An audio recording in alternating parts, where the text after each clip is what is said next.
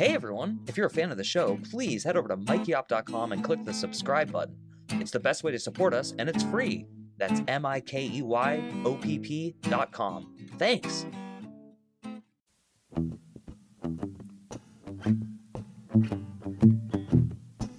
Hi, I'm Mike Oppenheim, and you are listening to Coffin Talk, Exit Interviews with the Living, a weekly podcast that explores how our views on death affect the way we live our life. And today with me is Geraldine Belafsky from, well, formerly Los Angeles, currently Los Angeles, but soon to be Phoenix, Arizona. How's it going? Hey, it's good. Awesome. Did I pronounce your last name correctly? You did, yeah. It's a tricky one, but you got it. Cool. Because I didn't actually ask for a pronouncer since I've met you many times and your husband, but I actually realized until just now that I've never said it out loud. No worries, you nailed it. And I usually like to ask people a couple questions about their age and generation and all that, so I'll get that out of the way. But in addition, because I'd rather have you explain it, could you let our audience know how old you are, where you grew up, and then what I'd also like to know is what your current occupation is. Sure. So I am 38 years old, and I grew up in Miami, Florida, in like the northern part of Miami near Aventura. Just because I feel like there's different parts of Miami I need to specify. And what was that last question? What is your occupation? How would you describe your job? Oh, my occupation, right. I am a reality TV producer. Yeah, I make reality TV. That is awesome. And do you want to announce what show you make, or are you going to keep that off?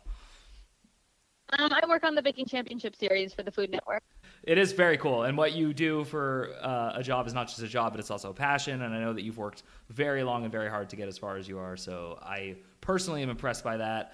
And believe it or not, that does segue into this overall interview, because even though it's seemingly just about the meaning of death and how it affects the way we live our life, it's also about what experiences you have that lead to that. So I think I'm going to start from kind of a weird point, which is, how has your experience of working in Hollywood, which is such a famously stereotyped place, how has that changed or not changed your feelings about morality and philosophy and the meaning of life? Wow, you're starting with like such a heavy question.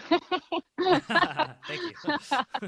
Has Hollywood changed I don't think it's changed them, but it's made me think about them.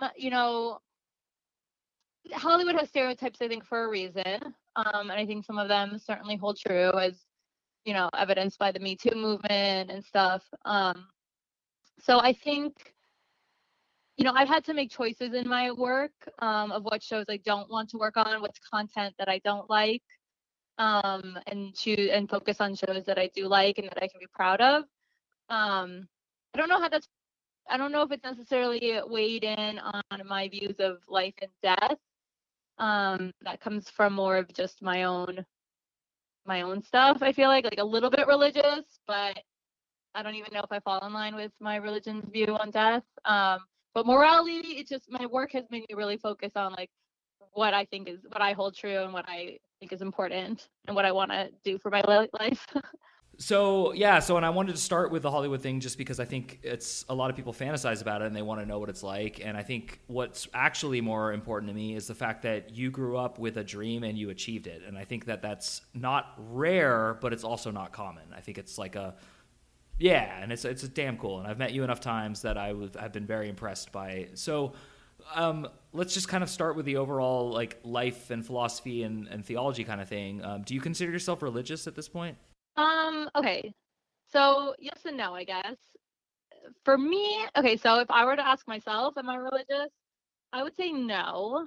But we're Jewish, our faith is Jewish, and we are members of a temple. We choose to send our girls to a Jewish preschool because we like the values of a Jewish education. And so when I say I'm religious, for me, it's more about the tradition and the community, really. I love the traditions of Judaism, that I can go to a temple service anywhere and the same prayers are in the same, Hebrew language, and many times often to the same tune. And now that I see my girls doing the same prayers, so I like the tradition of religion. I don't know if I necessarily subscribe to all the things. Like, I don't read the Torah literally, And when you refer to your girls, you're referring to your two daughters, I'm assuming. My two daughters, sorry, yes, they are 2 and 4. So, and what's that like? Like, do you ever have to answer questions about religion with them, or are they still too young for that? They're still too young, and they've both only really been to Jewish schools. Christmas time is starting to be challenging because we have to tell my 4-year-old that Santa doesn't come to our house. Um, but thus far, she's sort of just been okay with that answer. Very cool. And how about the way you were raised? Were you raised to believe in Judaism? And what I mean by that is like the literal belief that there is a God who instructed Moses and that kind of stuff. So no, I did not grow up in a very Jewish household. My parents are both Jewish, but they're actually both from Argentina as well. And so I grew up in what I would consider more of a Latin household than a Jewish household. But growing up, I mean, that's how I know your wife Alana is, through elementary school. But we went to camp together, and I always went to camp at the temple. I also went to preschool at a temple. I had Judaism in my life forever, but we didn't like celebrate Shabbat at home, and it was never discussed at home outside of like the high holidays, really. Okay, yeah. And actually, that's a funny side note for me, just because I'm a quarter Cuban, which means I was also raised somewhat Latin. And Alana is one of the most Latin people I've ever met who's completely not Latin. And now I'm starting to realize it's because she spent so much time with you and your family.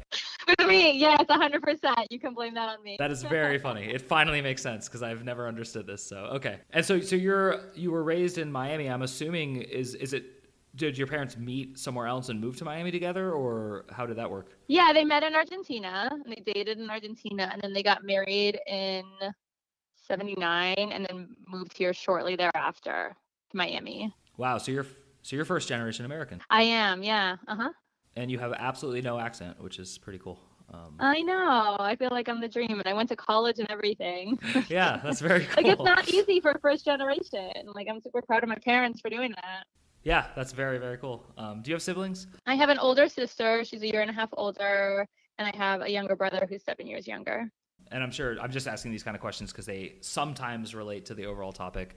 So, okay, so we have a lot in common. We're both raised Jewish by like name, like culturally almost, but not really with any sort of like, well, Judaism doesn't put the fear of God in you, but right, you know what I yeah. mean, just like that. Mm-hmm. Agree. Yeah, culturally, yeah. Yeah. So what, if any, what was your first spiritual experience you can remember? Ooh, that's a great question. First spiritual experience? Oh, that's really hard. Oh my God, I didn't realize this was going to be like this. Okay. Yeah. So like my first, I feel like, and I'm sorry, I'm saying the word like a lot. That's also really embarrassing. It's really okay. I actually say it more than any guest. Okay. I think let's just say my first fear of life kind of thing, maybe it might be the better way to say it, was when I broke my ankle in college. I actually fell downstairs. I just tumbled down a bunch of stairs, and I remember hitting the steps along the way, and thinking oh my God, I could die right now. This is how I'm gonna go.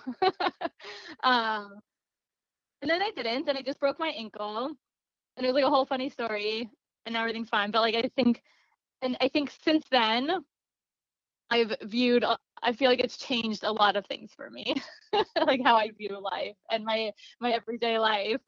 That's incredible. And that's actually, I'm going to give you a weird compliment. Usually it takes more than that for some people to wake up, so to speak. It takes a strong diagnosis of cancer or whereas you, I would say you're very smart because you totally could have killed yourself. And a lot of people don't realize, I think, how these near miss things are actually the near is pretty near. Yeah, it's crazy. So I will hold handrails whenever I go downstairs now. I always, it doesn't matter how fancy I'm dressed up, and they're supposed to be cause sometimes when you're dressed up and you're supposed to be gliding down the stairs, I'm no, I'm gonna hold on to this railing for dear life. I'm gonna always hold the handrails now. And I'm just so much more cautious about everything. And I think it comes out in my kids and how I raise them too, which is annoying. And I'm putting my own stuff on them, but it's I had that fluke thing happen, and now I'm just so cautious because it can happen like that, that quickly. Well, yeah, and let's kind of unpackage this in reverse. So it doesn't sound to me at all that you fear death. It sounds to me that you really respect life. So let's work backwards. What would have happened that day if you had died, do you think? What? I don't know. Would have been awful. I mean, do Do you think you would have floated to heaven and watched your dead body on the ground? Okay. Yeah. That's a good question. You know, I sort of, okay. I guess if like I'm having a casual conversation and I feel like I've talked to Alana a little bit about this, about like past lives and that, I always felt like I was this like in my past life, I was like lived in medieval times and was like, a princess or whatever. um, so like yeah, I romanticize the idea of, your soul coming back, in reincarnation. But do I actually think it? Like, no, I don't think like my soul will be looking down on me or my body, or I don't. I'm much more like science like that. Like, I think when you're dead, you're dead. Like, that's it. Um, but I think it's nicer to talk about it, thinking that like, your loved ones are up in heaven looking down on you and helping you and stuff. Because it's sad to say goodbye. And so it's better to sort of think that way. But in truth, like when I think about it, I don't have a vision of what that looks like or anything. Like I don't really think that happens. That's a very good answer. And just because you were nervous before the interview, you're doing great. Oh, thank you. I feel from you like this dual understanding, and I like this because it's pretty cool actually to meet someone who like you're not saying like I'm positive there is no such thing, but you're just admitting that you don't really have that opinion and that it doesn't like really gel with you. So conversely, you do value life obviously, and very much so. And yeah, so what do you think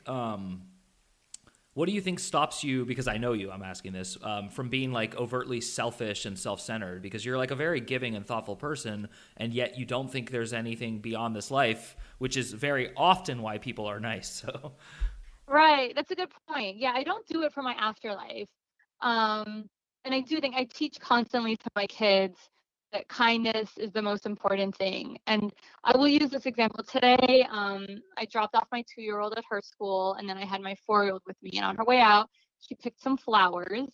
And as we were leaving, she gave it to the school director. She gave one to him. And she's like, "Here's a flower for you." And he was so touched by it. He was just like, "Oh, thank you. I'm going to put this in my pocket and keep it. Thank you so much." And as we were walking out, I told her, I said, "Isla, you just put a smile on his face. Isn't that the best feeling in the world? Isn't that the best thing you can do?" And she was like, "Yeah, it is." And she didn't think much of it because we talk about it a lot.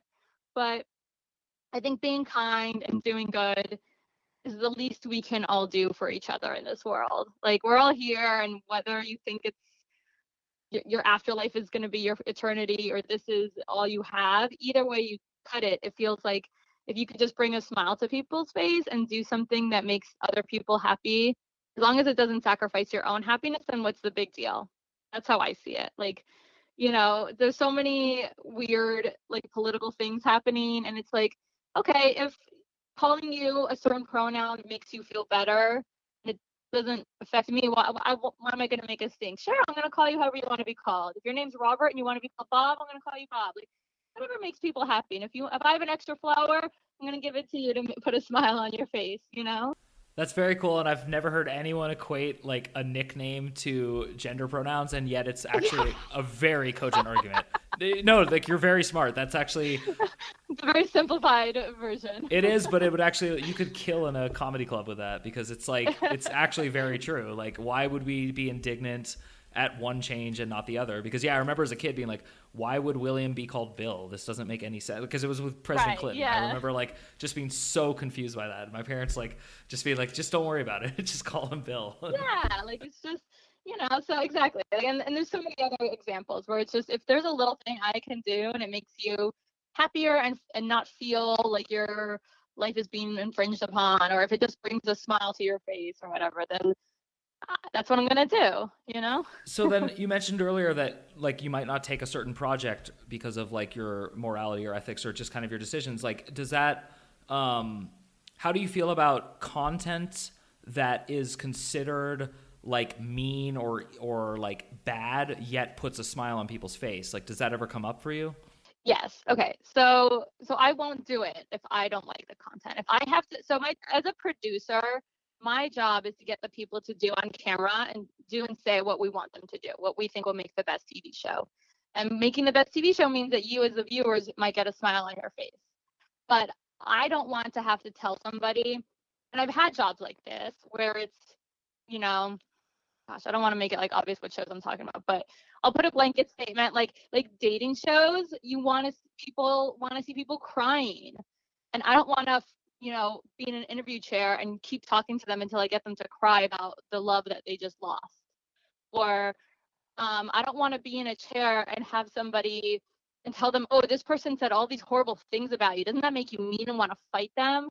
So I don't want to be in that position where I'm putting negative vibes out there. And that makes me super uncomfortable to have to bring negativity to people's lives. So I don't. So I work on baking shows that's about cookies and cupcakes, Yeah, this is really cool. I'm really glad I asked that question because I'm just very happy to hear your answer. It's very fascinating to me. I mean, there's a lot of people who do it, and they do it because it's their job, and that's a good enough reason for them. And, as we say in Yiddish, gesundheit, right? Like, you do you. But for me, I also had the luxury that I got to a place in my career where I could pick and choose my projects, and I didn't have to just take any job that came my way to prove myself. That's cool. And I have like a very sappy kind of like softball question, but I want to ask it anyway because I do feel this way. Your husband is a very naturally funny man, and he's like very talented. Is that part of your attraction to him originally? It's just like he literally put a smile on your face? Yeah. Actually, we can give him a quick plug. Marty Belafsky is her husband. You can look him up on IMDb and stuff. He's awesome. Can I say one more thing? Can I add something? Oh, hell yeah. Of course. Please. So this is totally left field, and I don't know how you're going to edit this in, but so when I signed on to this, I was like, I feel like this is the thing I want to talk about. I'm just going to talk about it, which is, so I feel like death, and like, I feel like I'm a very morbid person, actually. So I know I sound very sunny and bright, but like my fear of death is constantly with me in the way that like I'm afraid of freak accidents. Like if you were to ask me what's my biggest fear in life, like some people it's like snakes or spiders or public speaking, or like my fear is freak accidents. So like driving in a car, like anytime a car slightly swerves out of its lane, I'm like, whoa, get out of my way. I'm gonna give you good distance. Like if I have to be under an overpass at a red light, I think about like what happens if this bridge is gonna crumble on me? How fast can I like reverse my car, or what maneuver can I do? I think about it all the time. Or like if my kids are like swinging on a velvet rope thing, I'm like, no, you can fall over and bump your head. Like I'm constantly thinking about how I could die in any given situation. Okay, so first of all, we have a ton in common. I used to write a column, and it was all about irrational fears, and that was pretty much it. Yeah, like it doesn't stop me from living my life, but like it's just something I think about constantly. Well, no, that's great. I'm actually, I want to ask you a ton of questions about this. So, does anyone who knows you well call you paranoid about this? No, I think it's a very internalized thing. I don't think people know this about me. Got it. And I guess the follow-up question, which you started to answer, but I kind of interrupted you, is have you ever not done something out of this fear? So yes, I won't skydive because I'm like, why would I throw myself out of an airplane? Like, that's just asking for trouble. So I don't bungee jump. I don't do, so when people ask you like, what's the craziest thing you've ever done? I can't come up with an answer because I don't do crazy things. I would say moving to Hollywood. Sure. Yeah. I mean, that's a leap of faith. That's not, I wasn't going to die by doing that in theory. So I don't do like super, adventurous things like that. I once was offered like to, go work on Naked and Afraid, and I was like, I don't want to be around spiders that can kill me. So I was like, I'm not going to take that job, So I don't do like super risky things, but no, it doesn't, like I said, like I'm scared of like bridges tumbling on me. I'm scared of like, what if I'm in a parking garage and the big earthquake hits and every one of these cement layers falls on top of me? Like I just think about it, but it's not enough to stop me from doing anything because I can't live that means I would have to be at home all day and like be a hermit.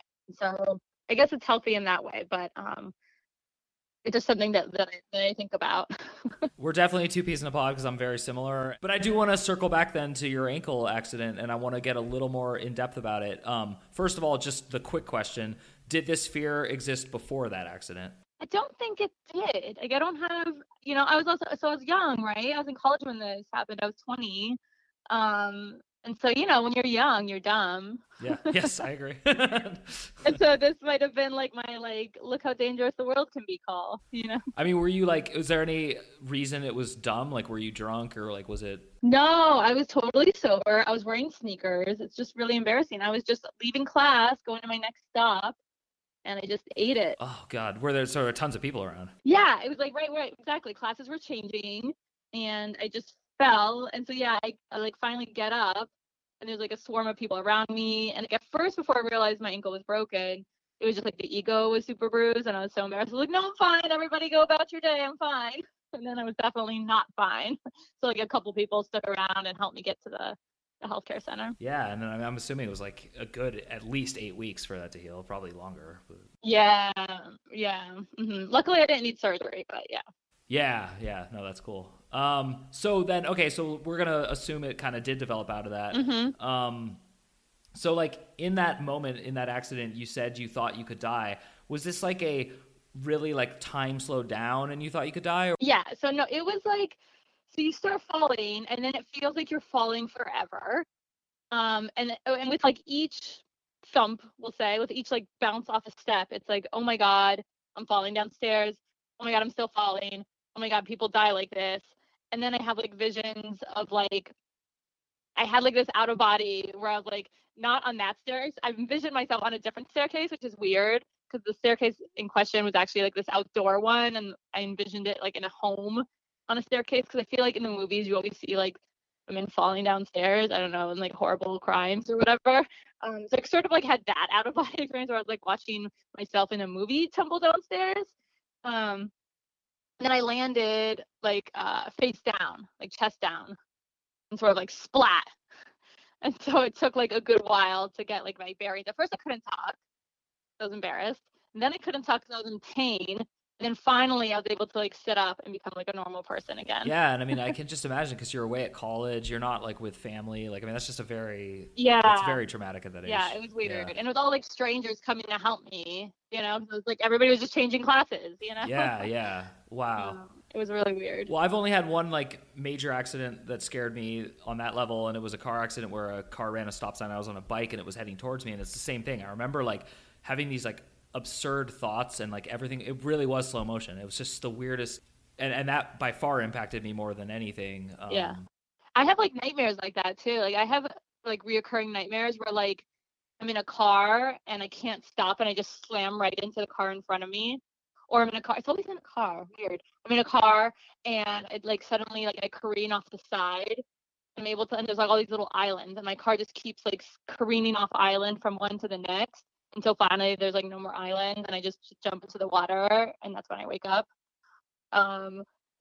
Yeah, it's crazy. I'm curious what your opinion about the following would be, because I just heard this yesterday on a podcast, and it was Sebastian Junger. He's a writer. He's pretty famous, but he had a near-death experience recently, like a real bad one, and he said it changed his whole life.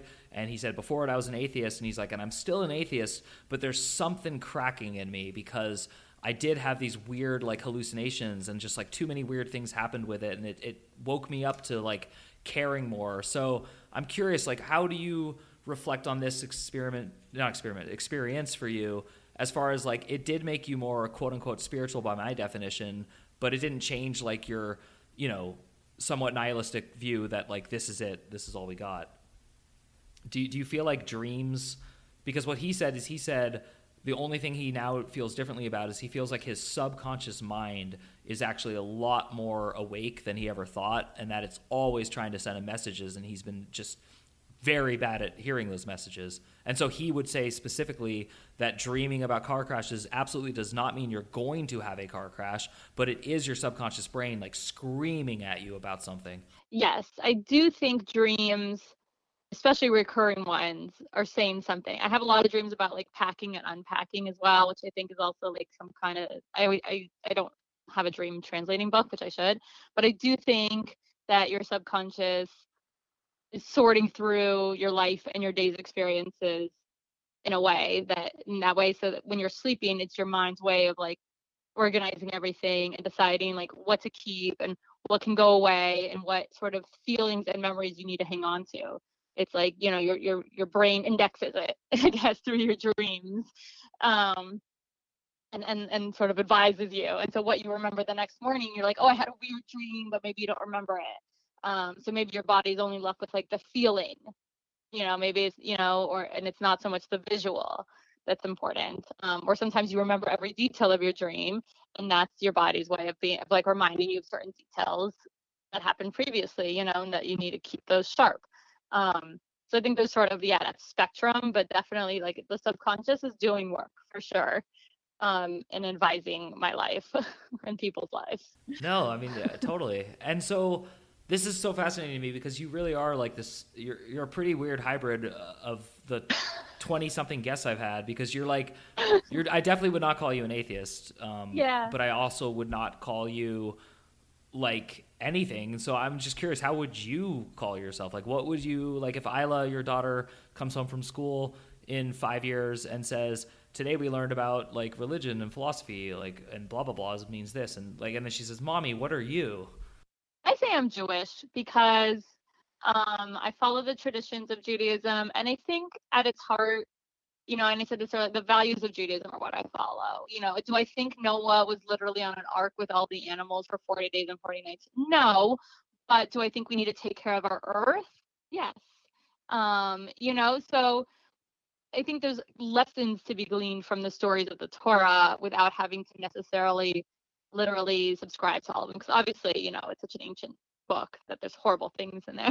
So I can't, and I'm the kind of person, I always say this to people when they ask me questions like, now about like coronavirus and COVID and the vaccines, like I don't choose when I believe in science. I have to believe it all the time, whether it is something that works for me or it doesn't. So if science says I need to wear a mask, I'll wear a mask. If science says I no longer need to wear a mask, I'll say, okay, I don't need to wear a mask anymore, even if it makes me nervous.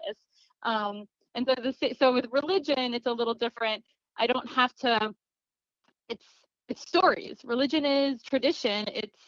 It's community and it's mythology, for the reason of teaching lessons and values. That's what I take from my religion. Is the importance of family, the importance of love and loving everybody, of giving, of, all those kinds of things. Totally. Wow. I'm really impressed. You have a pretty self-contained system, because that's my goal in this, is to see flaws in people's systems and then to bring them up to them and then ask them, how do you reconcile this? And like, you really don't have any. It sounds like I'm flawless. Well, no, for real though, I do think that it's pretty interesting, because you are like, you're not afraid of being a hypocrite, but you seem very like, you want your system to balance and check out, and I think it does check out. So it sounds like you're open-minded. Yeah, I'm okay with being a hypocrite, because it's like, I don't mean to be a hypocrite. So point out to me if something doesn't make sense, and okay, I don't have to say what I believe is the way it is. It's like if something is different than how I see it, I'm open to seeing things new ways. I think the only thing I would really want to test you on, and it was going to be my last question, is like, what would you do if something or someone you really trusted really deeply let you down? Like, how would your system respond to that?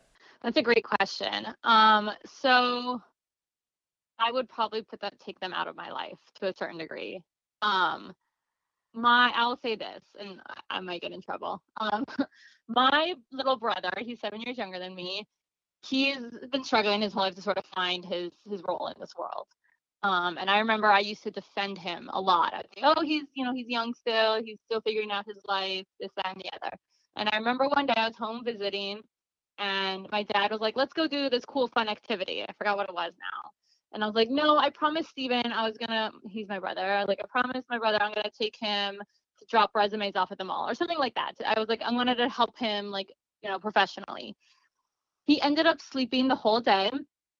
And like, I tried to wake him up, and I was like, Steven, I told you we were going to, and I ended up missing both things. I didn't get to go do the fun thing with my dad because I was trying to get my brother to do this responsible thing. My brother didn't care or value my time with him.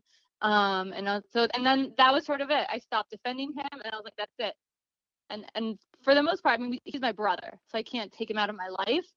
But I don't try anymore. I don't defend him, and I don't stand up for him, and I don't go to bat for him. I did, because I did that, and I was let down. Okay, that's now you made a bed and now you sleep in it, or whatever the saying is. That was a great story. That's a really good anecdote and a great way to end this podcast, because I think that actually really sums up and balances your personality. And I want for our audience to know why I think that's great. You didn't say you MF'd him and told him to never come back, and you didn't like make a permanent decision. You just made an accurate decision based on the current situation. And so it sounds to me, I can tell you what philosophy would call you, which is you're a kind of like a philosophical utilitarian. You're just kind of like all about the maximum benefit for the maximum good, but that really includes yourself, because in a lot of your answers today, you said things about like, you know, if it's not making me happy, if it's not serving my happiness. And that's very different from hedonism, just in case people are listening and think I'm saying something else. But it's more, yeah, and it's cool because I can see it. Your one daughter, Romy, is too young to see it yet, but I really do see that Isla has picked this up from you. Yeah. I see it too. And the flower story. She's a cool girl. Yeah. So that's awesome. Is there anything you want to add before we call it quits here? No, this was super fun, and I can't wait to be neighbors soon. Awesome. Yes, me too. I'm so excited. So Geraldine Belafsky from LA for another 5 days, and Phoenix, Arizona. Thank you so much for helping us put another nail in the coffin. As always, I am Mike Oppenheim, and you have been listening to Coffin Talk, exit interviews with the living. We will see you soon. Walking alone